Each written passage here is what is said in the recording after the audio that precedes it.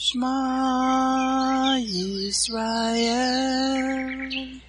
Adonai Eloheinu, Adonai Echad,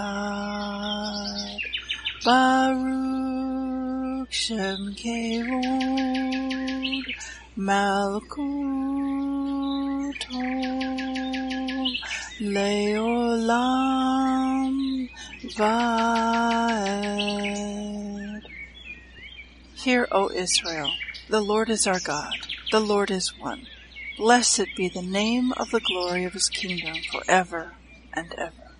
Amen. Good morning, Mishpachah. Welcome to the Daily Audio Torah.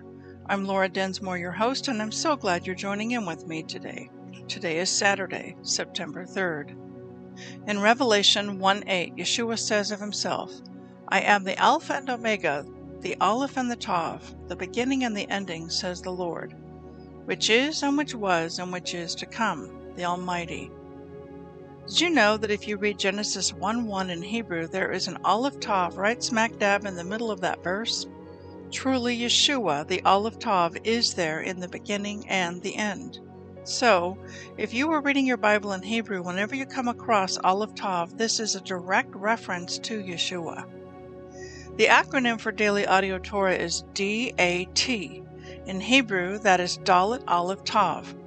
When you unpack that in the ancient Hebrew picture language, what it means is this: doorway to the Aleph Tav. The Daily Audio Torah is your doorway to the Aleph Tav, your doorway to Yeshua. Now let's continue our journey through the entire Bible in 1 year. This week we are reading from the Israel Bible for the Hebrew Scriptures and from the King James for the Brit Hadashah. Today we finish up the Torah portion, Shoftim, and it means judges.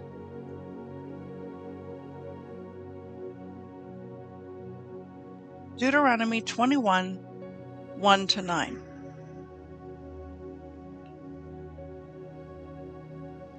If in the land that Hashem your God is assigning you to possess, someone slain is found lying in the open, the identity of the slayer not being known, your elders and magistrates shall go out and measure the distance from the corpse to the nearby towns.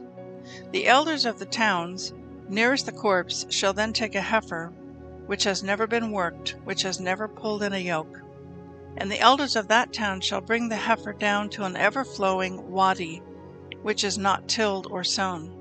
There in the wadi they shall break the heifer's neck. The Kohanim, sons of Levi, shall come forward, for Hashem your God has chosen them to minister to him and to pronounce blessing in the name of Hashem, and every lawsuit and case of assault is subject to their ruling.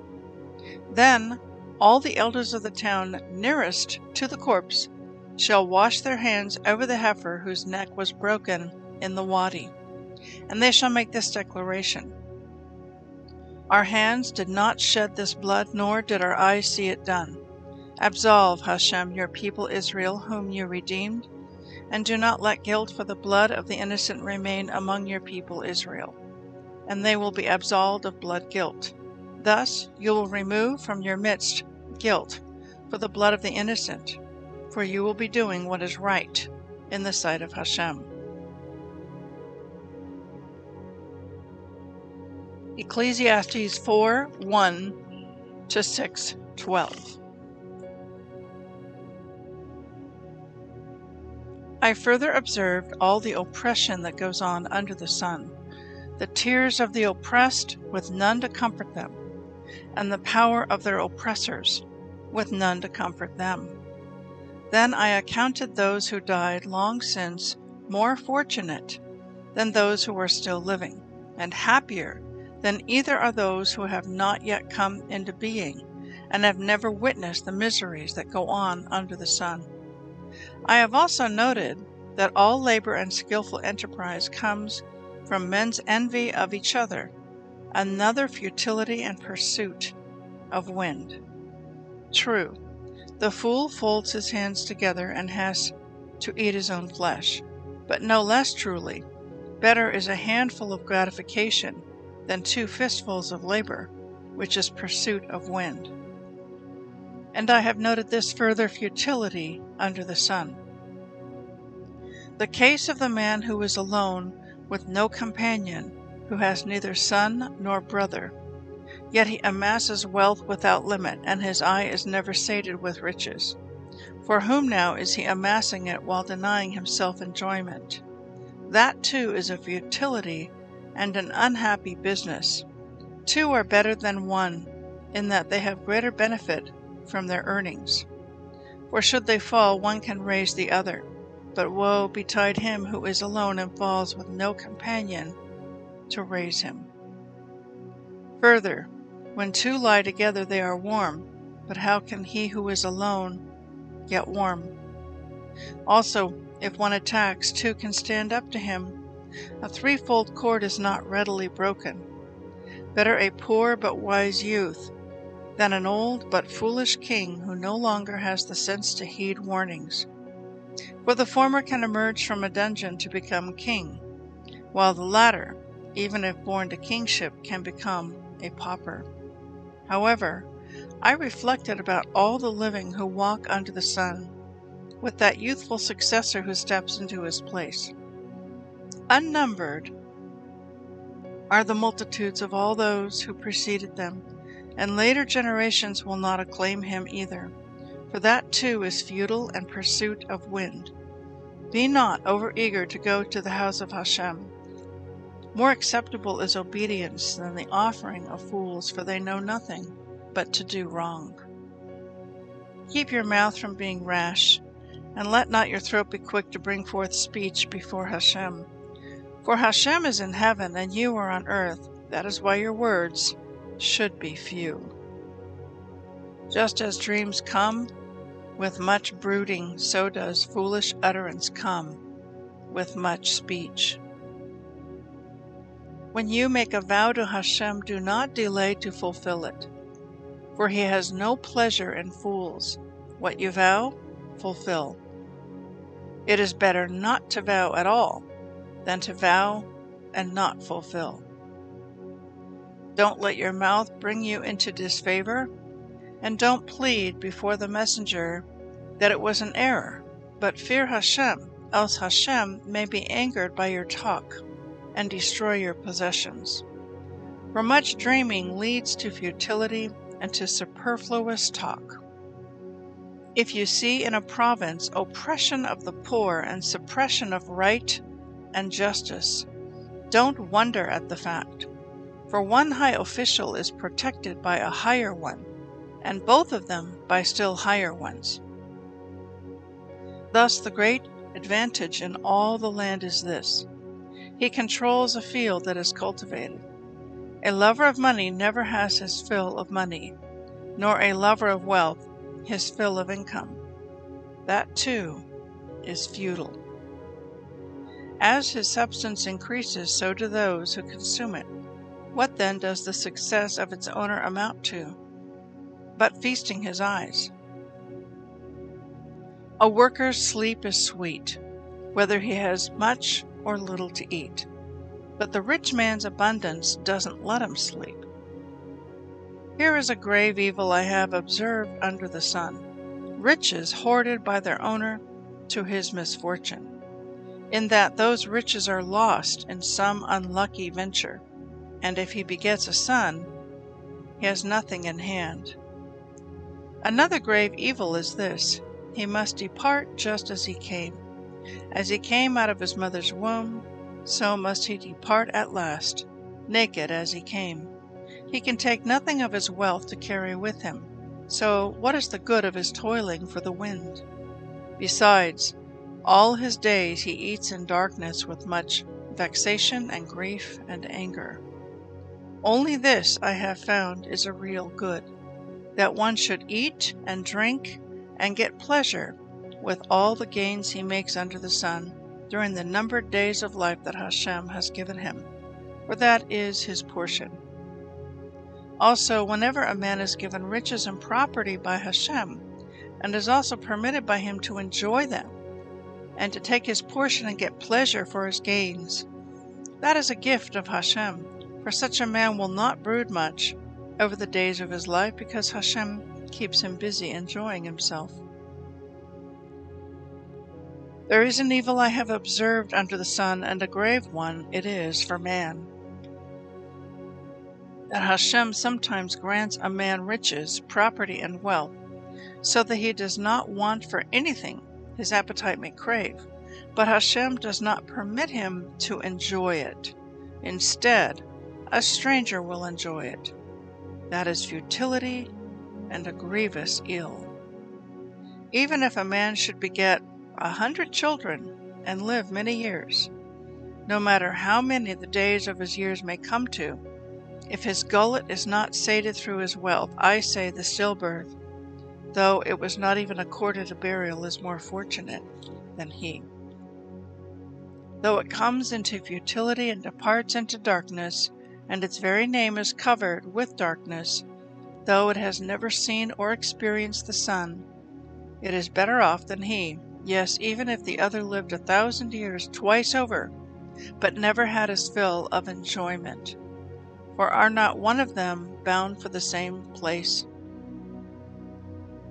All of man's earning is for the sake of his mouth, yet his gullet is not sated. What advantage, then, has the wise man over the fool? What advantage has the pauper who knows how to get on in life? Is it the feasting of the eyes more important than the pursuit of desire? That too is futility and pursuit of wind. Whatever happens, it was designated long ago, and it was known that it would happen. As for man, he cannot contend with what is stronger than he. Often, much talk means much futility. How does it benefit a man? Who can possibly know what is best for a man to do in life, the few days of his fleeting life? For who can tell him what the future holds for him under the sun? 2 Corinthians 6:14 to 7:7. Be not unequally yoked together with unbelievers. For what fellowship has righteousness with unrighteousness? And what communion has light with darkness? And what concord has Christ with Belial? Or what part has he that believes with an infidel? And what agreement has the temple of God with idols? For you are the temple of the living God. As God has said, I will dwell in them and walk in them. I will be their God, and they shall be my people. Therefore come out from among them, and be ye separate, says the Lord, and touch not the unclean thing, and I will receive you, and will be a father to you, and you shall be my sons and daughters, says the Lord Almighty. Having therefore these promises, dearly beloved, let us cleanse ourselves from all filthiness of the flesh and spirit, perfecting holiness in the fear of God. Receive us. We have wronged no man. We have corrupted no man. We have defrauded no man. I speak not this to condemn you, for I have said before that you are in our hearts to die and live with you. Great is my boldness of speech toward you. Great is my glorying of you. I am filled with comfort. I am exceedingly joyful in all our tribulation. For when we were come into Macedonia, our flesh had no rest, but we were troubled on every side. Without were fightings, within were fears. Nevertheless, God, that comforts those that are cast down, comforted us by the coming of Titus, and not by his coming only, but by the consolation wherewith he was comforted in you, when he told us your earnest desire, your mourning, your fervent mind toward me, so that I rejoiced the more. Psalm 47, 1-9. O clap your hands, all you people, shout unto God with the voice of triumph. For the Lord Most High is terrible. He is a great king over all the earth. He shall subdue the people under us, and the nations under our feet. He shall choose our inheritance for us, the excellency of Jacob whom he loved. Selah. God is gone up with a shout, the Lord God with the sound of a trumpet. Sing praises to God, sing praises unto our King, sing praises. For God is the King of all the earth. Sing ye praises with understanding. God reigns over the heathen. God sits upon the throne of his holiness. The princes of the people are gathered together, even the people of the God of Abraham. For the shields of the earth belong unto God. He is greatly exalted. Proverbs 22:16. He that oppresses the poor to increase his riches, and he that gives to the rich shall surely come to want. I want to speak to you today from what we read in Ecclesiastes chapter 4 through 6. And let's begin with Ecclesiastes chapter 4, verse 1. I further observed all the oppression that goes on under the sun, the tears of the oppressed, with none to comfort them, and the power of their oppressors, with none to comfort them. The Israel Bible commentary to this verse reads as follows. When the verse mentions all the oppression that goes on, it refers to the suffering of the Jewish people in exile. Kohelet, or Solomon, observes, however, that not only do the people suffer in exile, but that they lack the leadership to comfort them. Solomon notes that the phrase "with none to comfort them" is repeated twice in this verse, hinting that they were lacking the leadership to teach them the two keys for redemption: repentance and prayer. First, the people of Israel need a leader who will guide them towards repentance, for sincere repentance leads to redemption.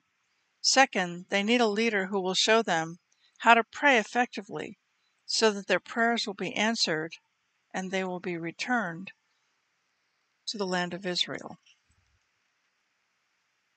Continuing on, chapter 5, verse 9 reads, A lover of money never has his fill of money, nor a lover of wealth his fill of income.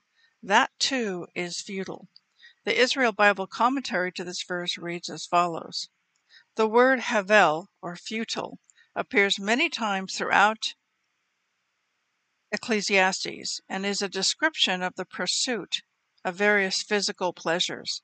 Although the word is translated as futile, it literally means vapor. Vapor has the power to distort what a person sees.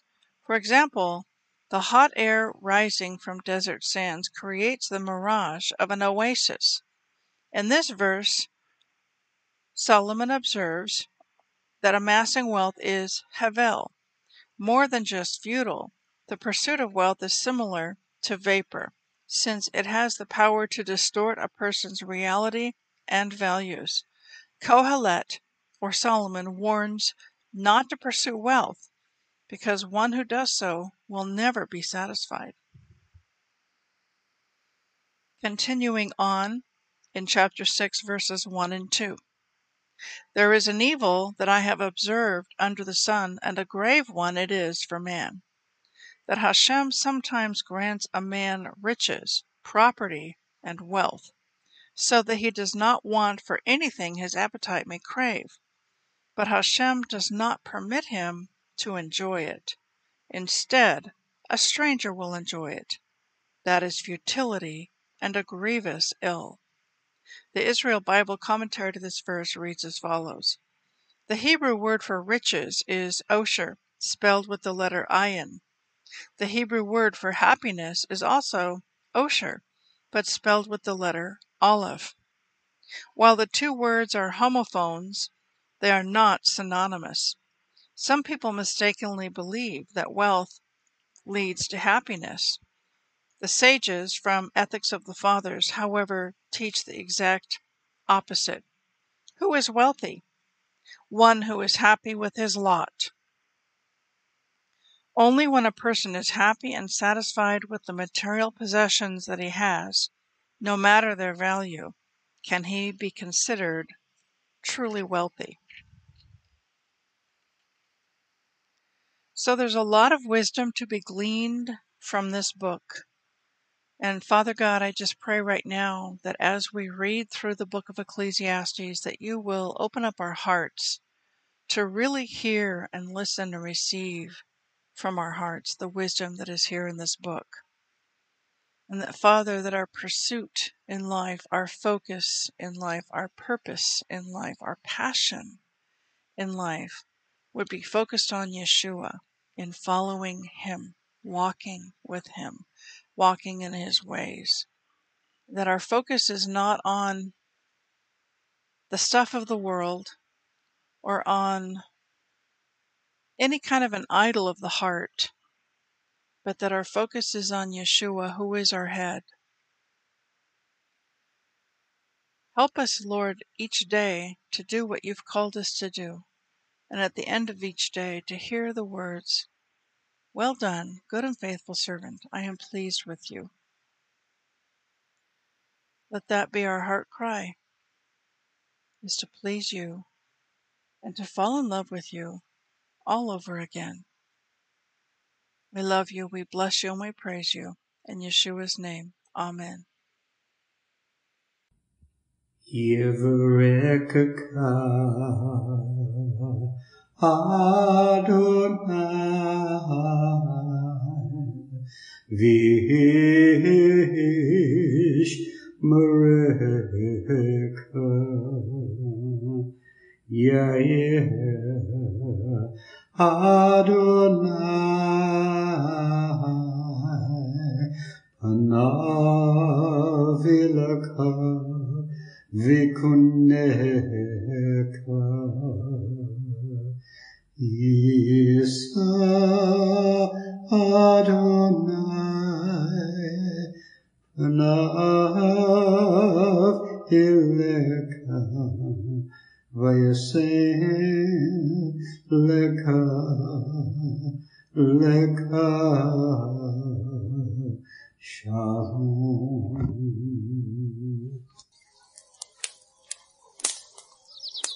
The Aaronic blessing from Numbers chapter 6, 24 to 26. Adonai bless you and keep you. Adonai make his face to shine upon you and be gracious to you. Adonai lift up his countenance upon you and give you peace.